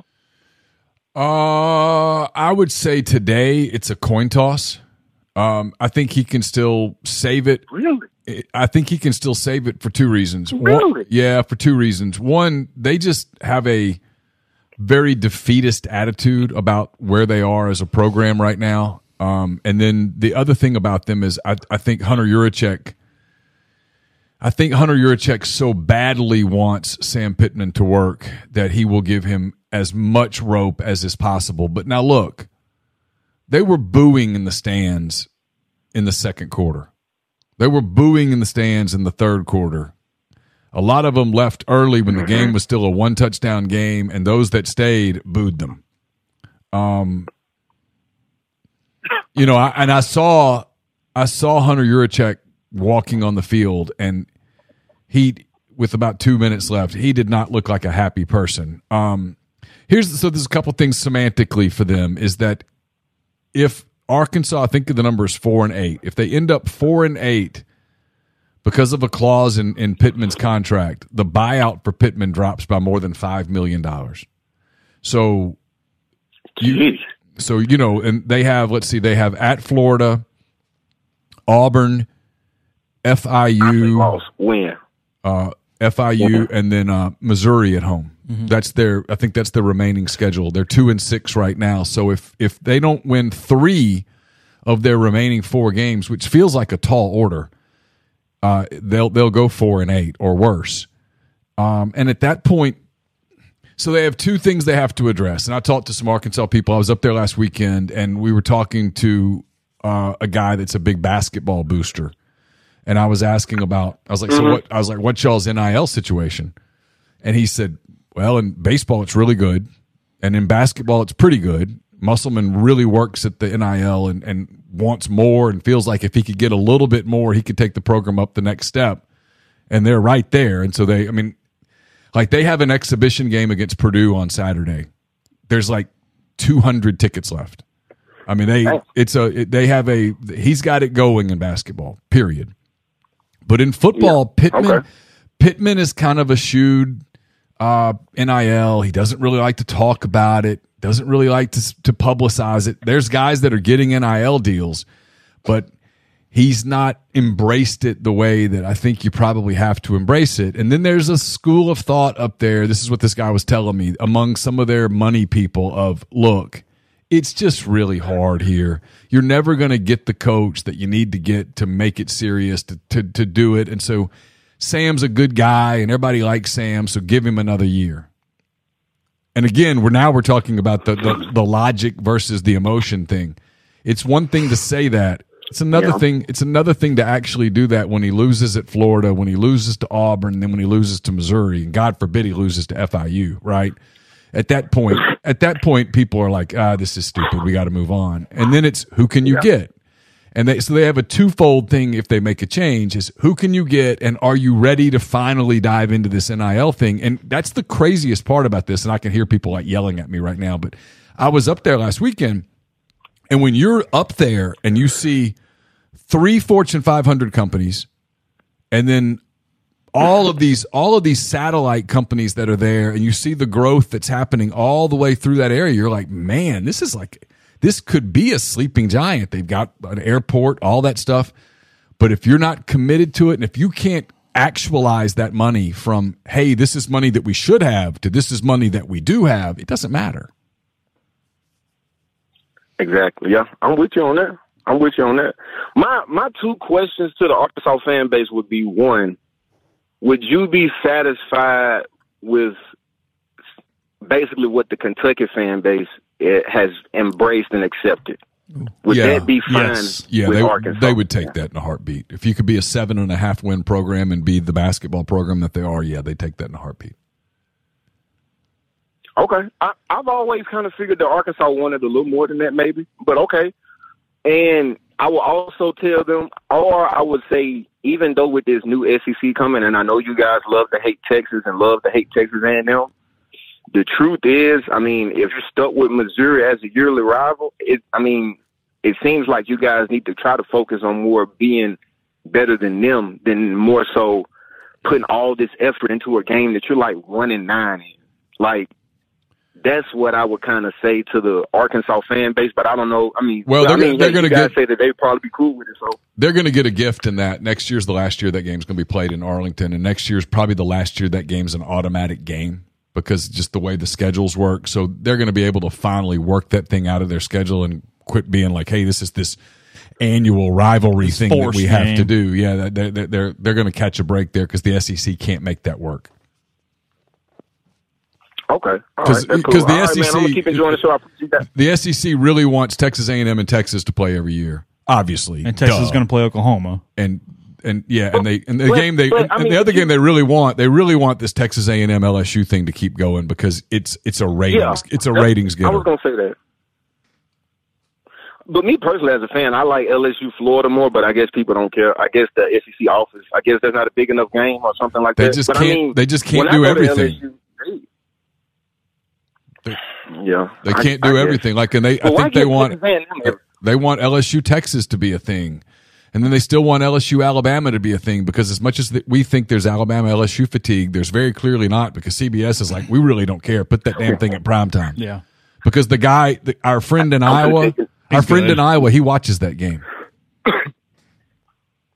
Well, shoot, I'm going to tell you now, it's Bama folks that kind of matter that don't want LSU and Tennessee and Auburn every year. They don't want that. Of course especially not right now. Of course not. So, yeah, it'll be interesting. All right, guys. I'm going to keep enjoying the show, man. Thanks, Grind. Thanks. All right.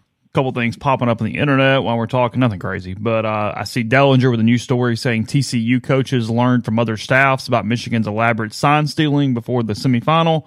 They changed signs but used dummy signs to trick the Wolverines, coaches told Yahoo. Oh. TCU players were just told to ignore the dummy signs. Oh, wow. So they went through a completely separate deal there.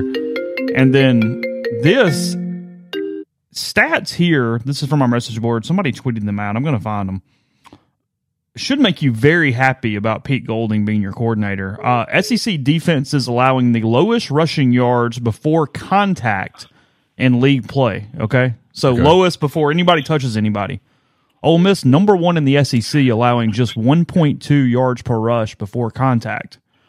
Now, the other side of it, SEC defenses with the lowest rate of missed tackles, Ole Miss dead last, and Ole Miss 12th in the SEC in rushing yards after contact. So you just need more dudes. Yeah. You're doing a really good job of getting in the right place.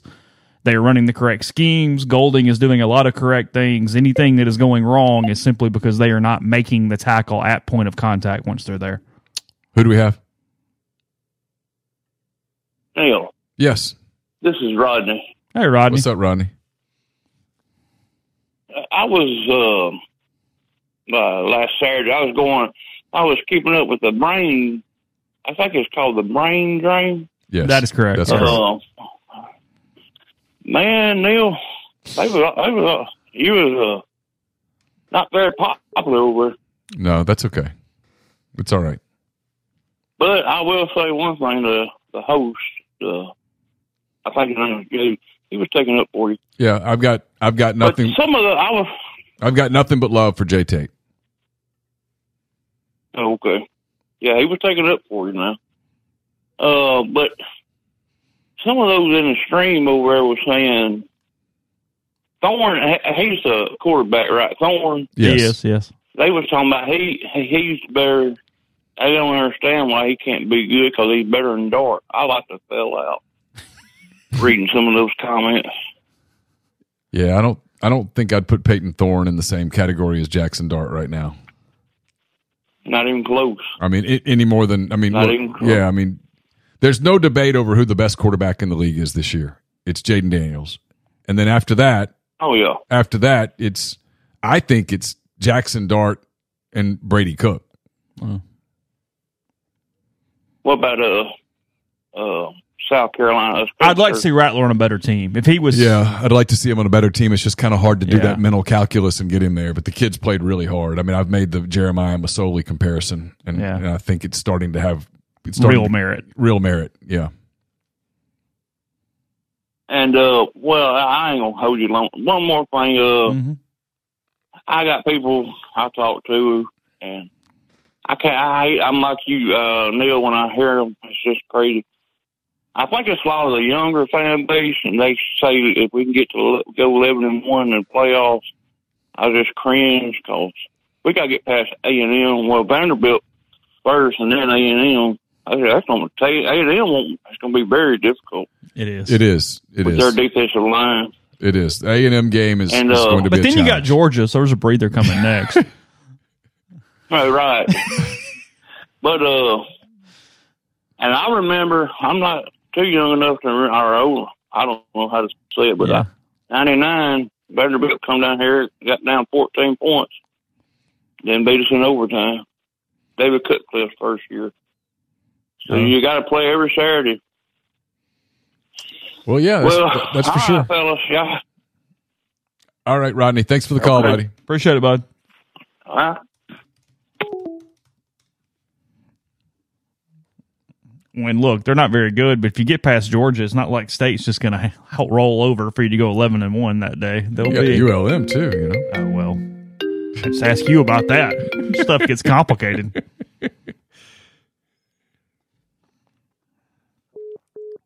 Hey, who do we have?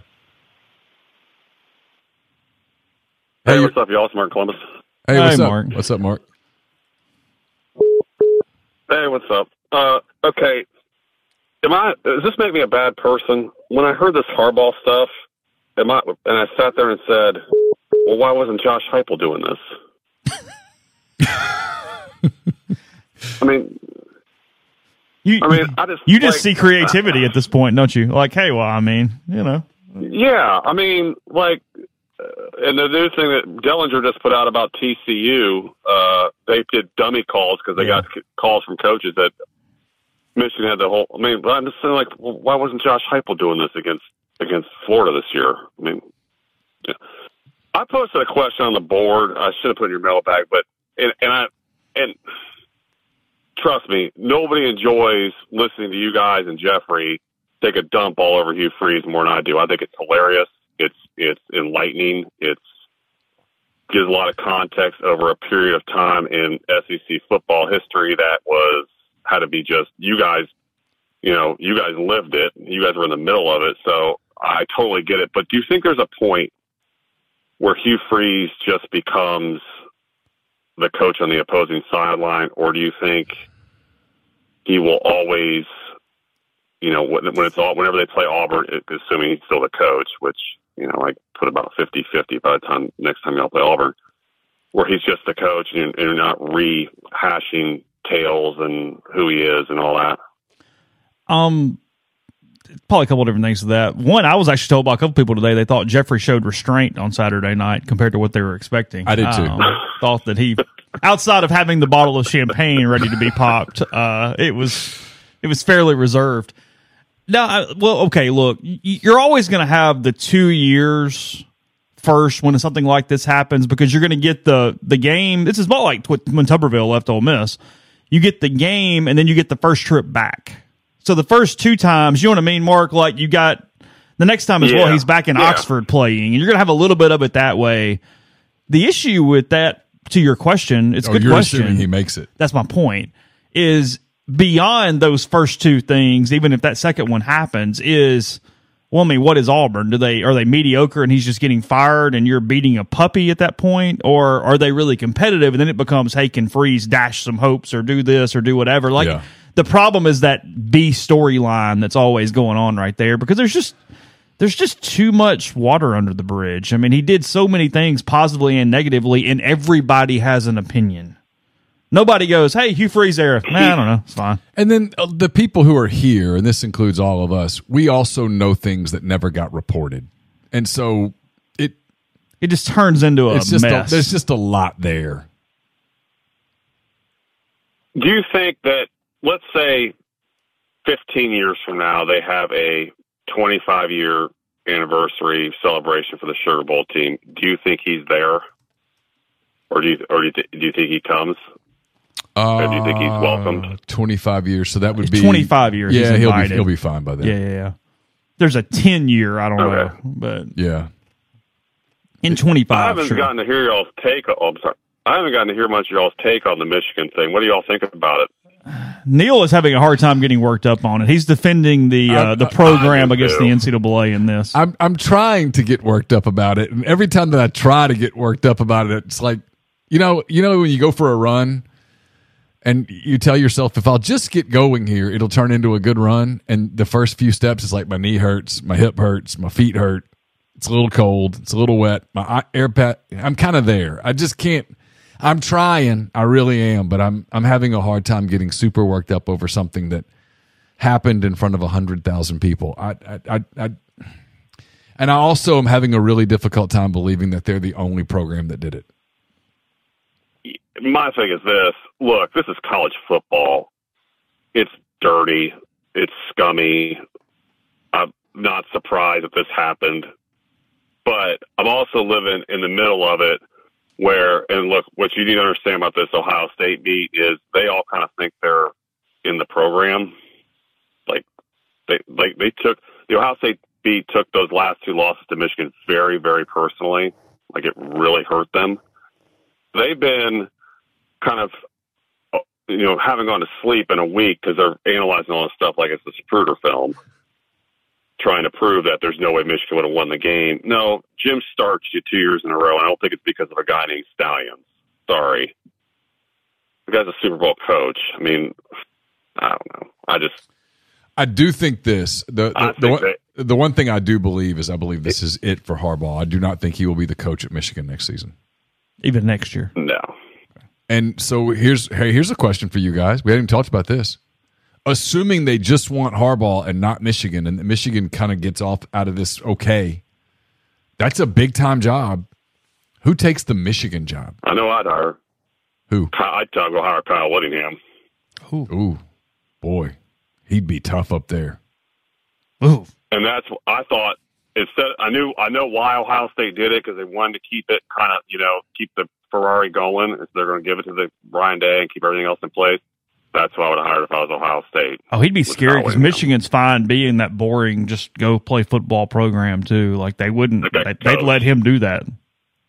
He's good. He's damn good. That'd be that guy can coach. I mean, he's been at Utah for how long? 15 years? Well, since Urban left. Yeah. Since Urban left. He took over for Urban. And, wow. 15, 16, 17 years. He's 63. He's 63, and it's probably hard to do that then. I didn't realize he was 63. I tell you who I'd try to hire at Michigan is I'd try to hire that cat at Washington, DeBoer. Does that fit? Oh, I'd throw a bunch of money at him. Everything I hear about that guy is he can really coach, and that Washington team is good. Do you think Urban Meyer has the, what's the word, gravitas to go to College Station and tell those boosters to just write your check and get the you-know-what out? Oh, boy. I don't know if he take it. I don't know if he wants to get back in or not. I don't know. I have no idea. By the way, Whittingham has been at Utah since 94. Okay? Like, there's people think Urban Meyer's going to East Lansing. Like, they're out of their mind. No. He's not going to Michigan freaking State. No, he's not going to Michigan State. Stop it. But Texas A&M. So the question at A&M would be kind of twofold. In today's political environment, could you sell it? And then two, what would the SEC say? They wouldn't stop it, but what would the SEC say about Urban Meyer returning to the league now that we know some of the things that happened at Florida?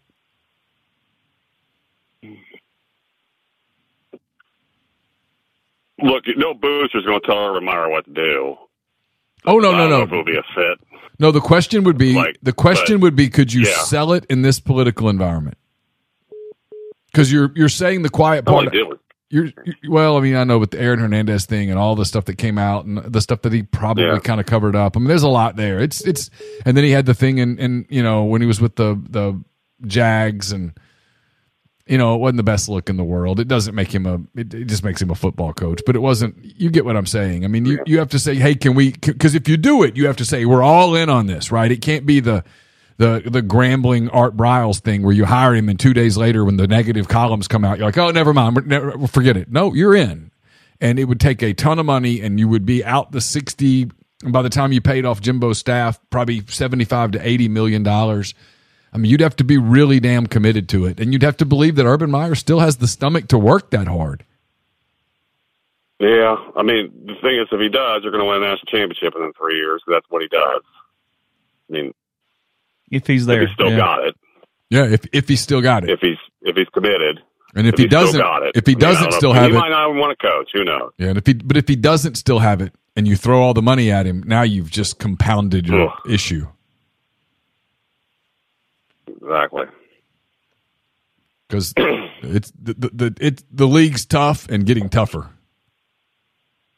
Because I was just wondering if he like the way Saban did at Alabama, if he would have the gravitas to go in there and tell those guys, look, you write your check and just leave. Yes. Sit back and enjoy the winning. And here's the other one guy that would. Yeah, here's the other side to that. The only way that job's ever going to work, I mean, it's now Kevin Sumlin, and we've now gone through Jimbo, and I'm sure people before that. The only way that job's ever going to work is if you get someone like a Saban who walks in, and that's a huge if. That's what I'm saying. But you get someone like a Saban who walks in the door and goes, it's my program. Get the hell out of the building. I need your money. Send me your money, and then just show up on Saturday and enjoy the wins. Okay? Enjoy the wins on Saturday. I'll win. You leave me alone. I think Urban Meyer's the one guy that could do it. Yeah, he's the only guy I can think of off the top of my head. the one guy that could do it. Yeah. How old's Urban Meyer now? I think he's the only guy that could do it. 59. Yeah. Yeah. Because look, when we played them, they were better than us, and Josh Heupel didn't really have a good day as far as his in-game coaching goes, and we still beat them. Maybe not handily, but had no problem beating them, and they were better. They got more talent than we got. Jimbo it was just never used the middle of the field. Like, it was bad coaching. Even I could see it. I don't know anything, but and Heupel didn't even have a great day as far as his decision making in the game, and But anyways, excuse me. All right, y'all. Thanks for taking my call. All right, Mark. Appreciate it, Mark. Have a good day. Yep. Yeah, that is one job. Even if somehow he had a chance, you don't have to worry about it. Lane Kiffin's not going to Michigan. That's way too cold for Mr. Kiffin. He's not going to Ann Arbor. No. If he goes to Michigan, it's to coach the Detroit Lions. Yes. I mean, yeah, they're indoors. Yeah, he's not doing That dude wraps up when it's 71 outside. He's out.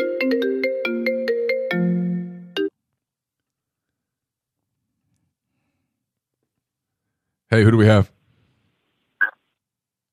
Hey, guys, it's Austin. What's up, Austin? Oh, not much. I'll be quick because I know you guys are up against time, I'm pretty sure, but I just had this quick question. So I'm not one of these unrealistic 11-1 type fans that thinks you're going to go into Georgia and beat A&M like it's no problem. But I did just want to get y'all's opinion on this. So hypothetically, if Ole Miss were to win every game left that they're going to be favored in, that's a big if, by the way. Sure. Hypothetically, do you think maybe the Orange Bowl, yes. Fiesta Bowl, you think that's on the table? Yeah, I think an access in at 10-2. I think you can lose to Georgia and still absolutely get one of those top 6 bowl games. Absolutely. Yeah. It's I think it's orange or cotton is what they would be. Is that right? Yeah, I think that's right. 9-3 is citrus or whatever is right below that, but maybe even citrus. I mean, this is getting way ahead. The one thing that might hurt them with the cotton is this year where's the group of 5 champ? Because it's Tulane. If it's Tulane, looks like it's probably Tulane, and they probably wouldn't want to rematch. I think they're going to the Fiesta Bowl this year, the Group of 5 champion. So Ole Miss would probably go to the Cotton. Yeah. Which would be great news for Dallas because the last 2 times Ole Miss went to the Cotton, dear God. They've taken plenty of folks. Yeah, I think that's what it would be. Oh.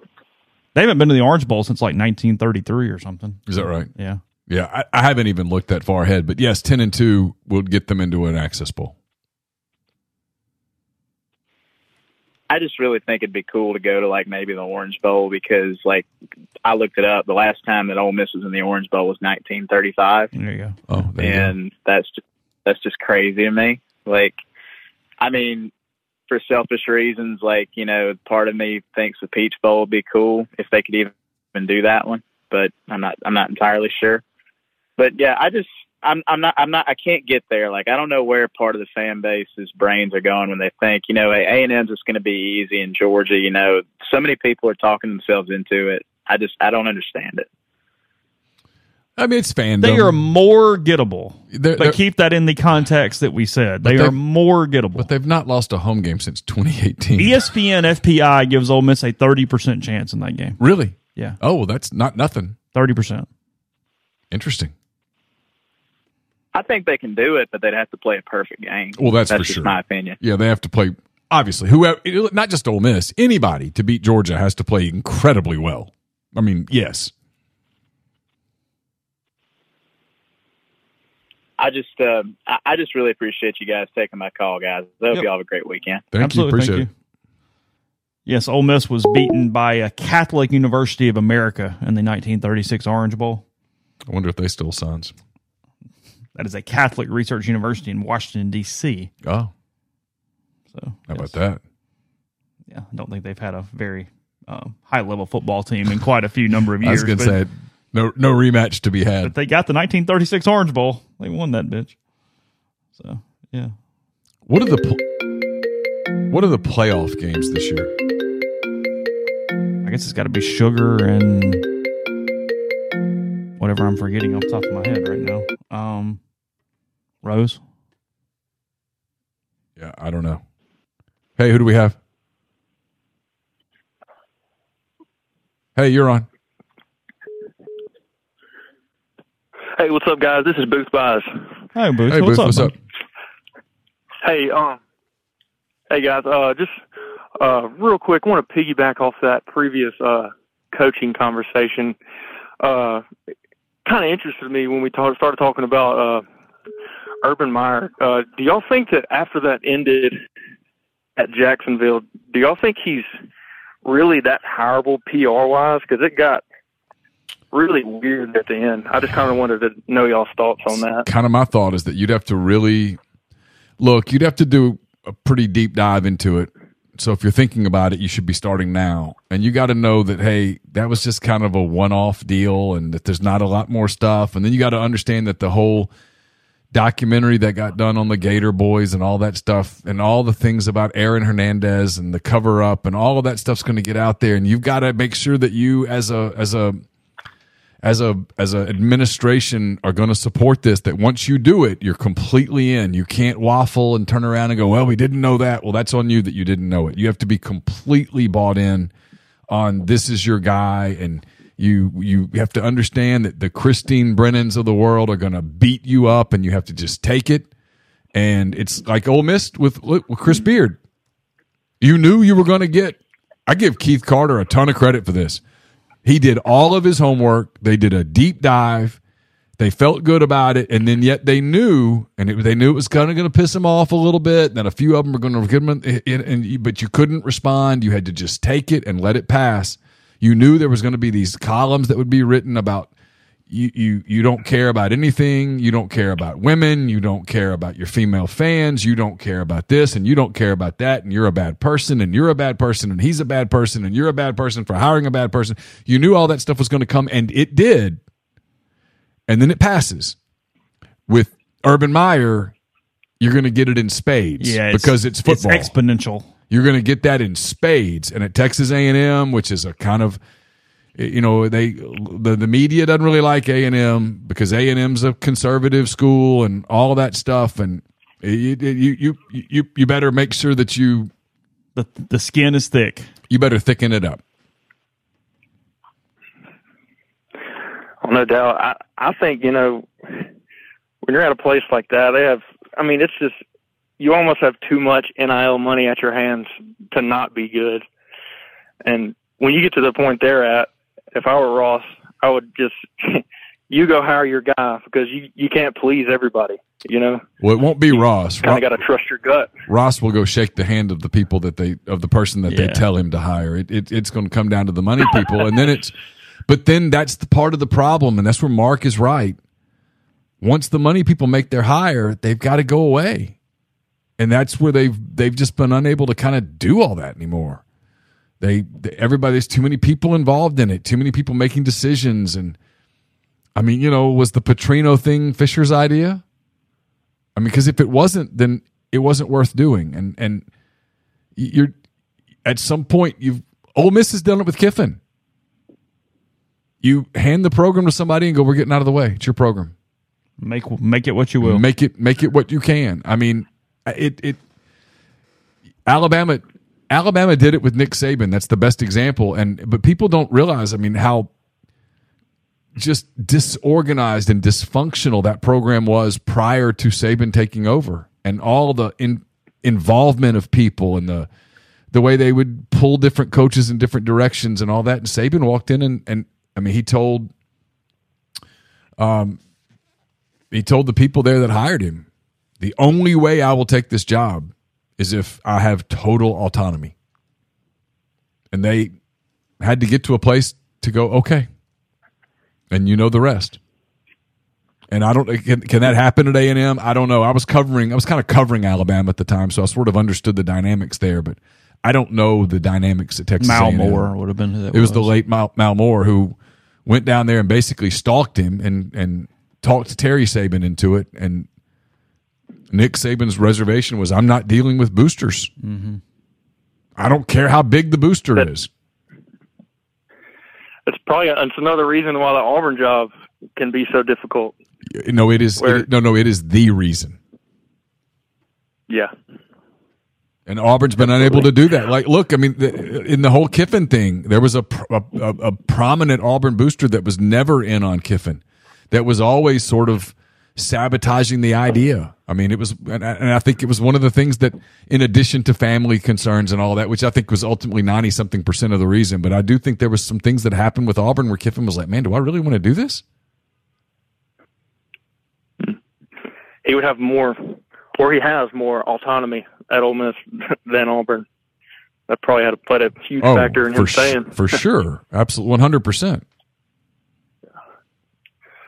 Well, all right, guys. Appreciate y'all taking my call. Have a good night. Thank you. All right, guys.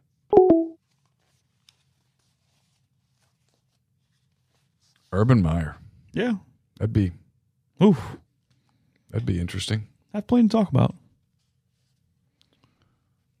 You could text Ross, see if Urban would come on the show. You mean ask that? Yeah. Just ask if. Hey, Ross, just curious, would you hire Urban Meyer? And if you do, can we get him on the show?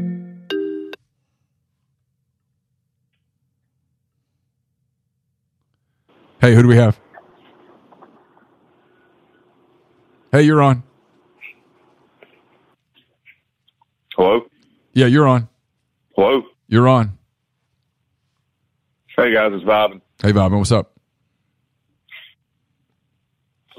Nothing much. How are y'all? Good. Doing good? Yeah, I think you've got us. Beverage number 2. Okay, I think you've got us on a delay. If you're listening through a device, get off the. Don't. Yeah, because I think you have the delay going. You definitely have the delay going. Okay, is it still there? It's better now. I don't know. We'll tell you when you keep talking. Should I just try to call back? No, you're good. You're good now. Okay. I'm doing good. I'm on drink number 2. I'm about to head to downtown Bay St. Louis and grab some dinner with some friends. I will say this, Chase Farm. I don't know how tonight's going to end for me, but it will not be any worse than whatever the hell I had to watch last Thursday night. I told Neil earlier in the week, I felt really bad for Foster Moreau, and outside of that, it was just the most pathetic. Oh, I felt terrible. Brand of football that was I mean, they offensively, they are atrocious. Nothing about it works. It's almost like they shouldn't have made the guy that told them, I don't want to be the offensive coordinator, the offensive coordinator. Yeah, and I'm not saying it's Carmichael's fault all the way. Well, because I was all in on Derek Carr there for a second, because I think Derek Carr is actually he seems like a really nice human being. I was too. I know. I've been seeing stuff like his interactions around, like on the sideline and his answers to media stuff, he kind of seems like he's emotionally imploding already. Well, it's that realization that we're coming to right now where it just doesn't work. It is what it is. Yeah, and dealing with it in that way. Yeah, I mean, look, I was 95% sure, like, look, it's over. But there was also that 5% of me that was like, hey, man, you get in the playoffs and you get hot at the right time. You never know. But, yeah, it's basically one of those things. I was going to go to at least 2 games this year, but I'm not even sure if it's worth it now. I mean, I'll probably go to 1 just because, hang out in Champion Square and stuff, and that's a lot of fun. But, completely changing the subject, I don't know if y'all have been on social media the past hour or so. What the hell did Matt Weiss, who, I don't know, for those that don't know, he was the former offensive coordinator at Michigan. He got fired before the start of this season. Apparently he's being investigated by the FBI now. I saw the FBI was involved, but I didn't know why. All right, I got something about. Doesn't the FBI have bigger fish to fry than this? We got more important stuff than this, right? I'm reading. As a country, unless he's done something that's non-football related. Computer access crimes. Well, when I saw the computer access crime thing, I'm like, oh, not man, related to the investigation into stealing of opponent signs. Okay, fair enough. Hacked a player's. That's where it's like, oh shit, what was that guy doing? Hacked a player's email, according to Ben. Involving, not complete, but yes. Can't do that. Was that what it was?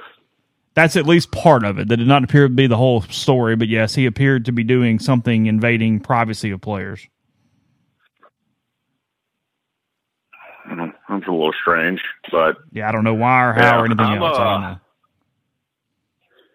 I heard Mark say that. What did he say? The guy at Utah would probably. He thought that they should hire the guy. At Utah it's who they thought they should hire. I don't. What's Wisconsin look like this year? I haven't even kept up with them. Not great, but it's transition. They're changing everything. So I mean, he'll get Fickle will get lots of time. I don't know. I was kind of really big on Fickle when he was at Cincinnati. I feel like he would do very well at one of those top 4 or 5 Big Ten jobs. I mean, everything I heard was that his dream job was Ohio State. So, I mean, I don't know if Michigan would do that. But there was someone on the board. I made the joke. I was like, well, Lane needs to start scheduling some IHOP day dates in Ann Arbor in a little bit when all these kids start hitting the portal. And someone made the joke, well, if Harbaugh is gone, do you actually think you guys will have to make a post denouncing that Lane Kiffin to Michigan isn't a real thing? Because I don't think Michigan wants any part of Lane Kiffin. And I think that might be mutual. Neither side has any interest in the other. I mean, unless you can figure out a way to move Ann Arbor a lot further south, that's not happening. Closer to the water a little bit. The equator. Well, closer to the equator. Yeah. Y'all don't understand. It's 75 degrees out there, and Lane's wearing a sweatshirt with the hood up over his head. I mean, he's cold. Incredibly cold-natured. I mean, he's going to have gloves on when it gets into the 50s. No way. Yeah, that game last year in Fayetteville, he was absolutely miserable, and it was cold, but it wasn't that cold, and he was just. That was also a very weird time period in his life. Yeah, but even if it hadn't, he just had a rough night that one. Even if it hadn't been weird, he's really a Southern coach, West Coast. He's a West Coast, Deep South. Yeah. But all right, last thing before I head out. I mean, the one Alabama's next head football coach. It's his job. It's Dan Lanning. It's his job if he wants it. It's gonna be Lanning. Yeah. If he 100%. If he wants it. For the longest time, I thought it was going to be Cristobal, and then I think absolutely not. Mario now kind of kicked the shit out of that one. Yeah, Greg Byrne not interested in that. Yeah, but all right, y'all have a good night. Thanks. Thanks, Fabian. Yeah, if there's one thing I feel good about, it's that Lane Kiffin will never go to Chicago for Big Ten Media Day. No. Don't think that's in his... frankly, the college job that I think would be the biggest threat to Ole Miss is still Miami. Yeah. I mean, that's what I think. That's what I thought 2 years ago, and I still think it today. All right, we'll take one last call, then we're going to wrap here.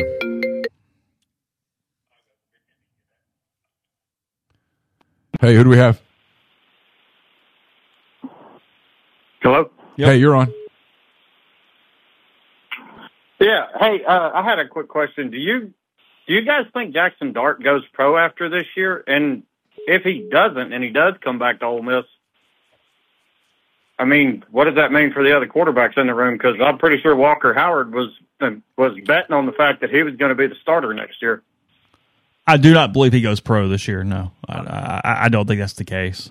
Frankly, right now, I feel like he's the quarterback here next year. Yeah, I do too.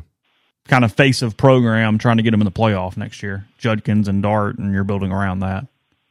Because that seems to have calmed down too.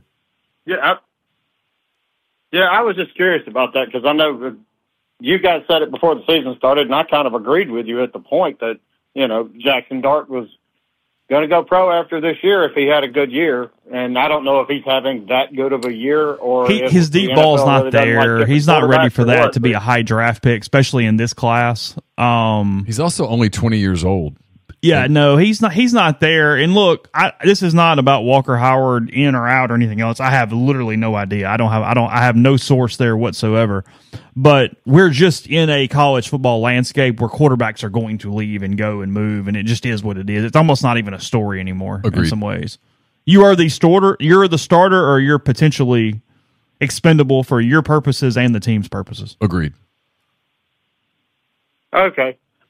I was just curious about that because I got to thinking about it the other day, and I was like, I don't think he would be a first or second round. He can't pick. double transfer though, and he's not ready to graduate. So talking about Howard, yeah, yeah, that's the problem. Is I don't think he could leave right now if he wanted to, unless he just wants to sit out and go somewhere the next year anyway. I mean, Dart's the one that his other option, and listen, I don't think this is going to happen. Would be to just graduate and leave. He could get in the portal and leave as a graduate and go someplace as a grad. I don't think that's going to happen, but that would be an option on his table. Yeah. As for Walker, I don't think Walker has that option. No. And Simmons could still transfer because he hasn't used his transfer yet. But he's not on the clock yet. He knows he's not the quarterback. Yeah, that would be if he left after 1 year, you'd be like, well, what were you thinking? Yeah. Yeah. Yeah, and I was also I don't think it's going to happen because I think the fan base in Kiffin's had enough of it. But the whole quarterback competition to start the season. I mean, I had a buddy of mine that I was in the Marine Corps with from Oklahoma State, who was texting me all through all through preseason camp. My bad. There you go. And he was saying that Spencer Sanders was going to be the quarterback, and I said, "What universe are you living in?" So. I was just curious about that, guys. Thanks for the time. I'll talk to y'all later. Appreciate you. Thank you. Yep. Bye. We'll wrap it up there. I've got a show coming your way in just a little bit. SEC basketball. Blake Lovell was terrific. You'll enjoy the interview, and then a visit with Ben Mintz. We'll talk Ole Miss Vanderbilt, SEC, National College Football games this weekend, and kind of go through the NFL weekend coming up. Lots of content on the site. Lots of content at MPW Digital. Lots of content on your way. Chase is heading back to edit a story, and then he's got a podcast tomorrow. So a whole lot of stuff coming your way. We will have a post-game show Saturday night presented by Dead Soxy. We'll wrap up Vanderbilt and Ole Miss, and obviously we will be back here on Monday with another full week of podcasts getting you ready for Texas A&M at Ole Miss next Saturday at 11. At Vaught Hemingway. So for Chase Parham, I'm Neil McCready. Again, thanks to the people at Comer. Thanks to Southern for sponsoring this show each and every week. We will talk to you again soon.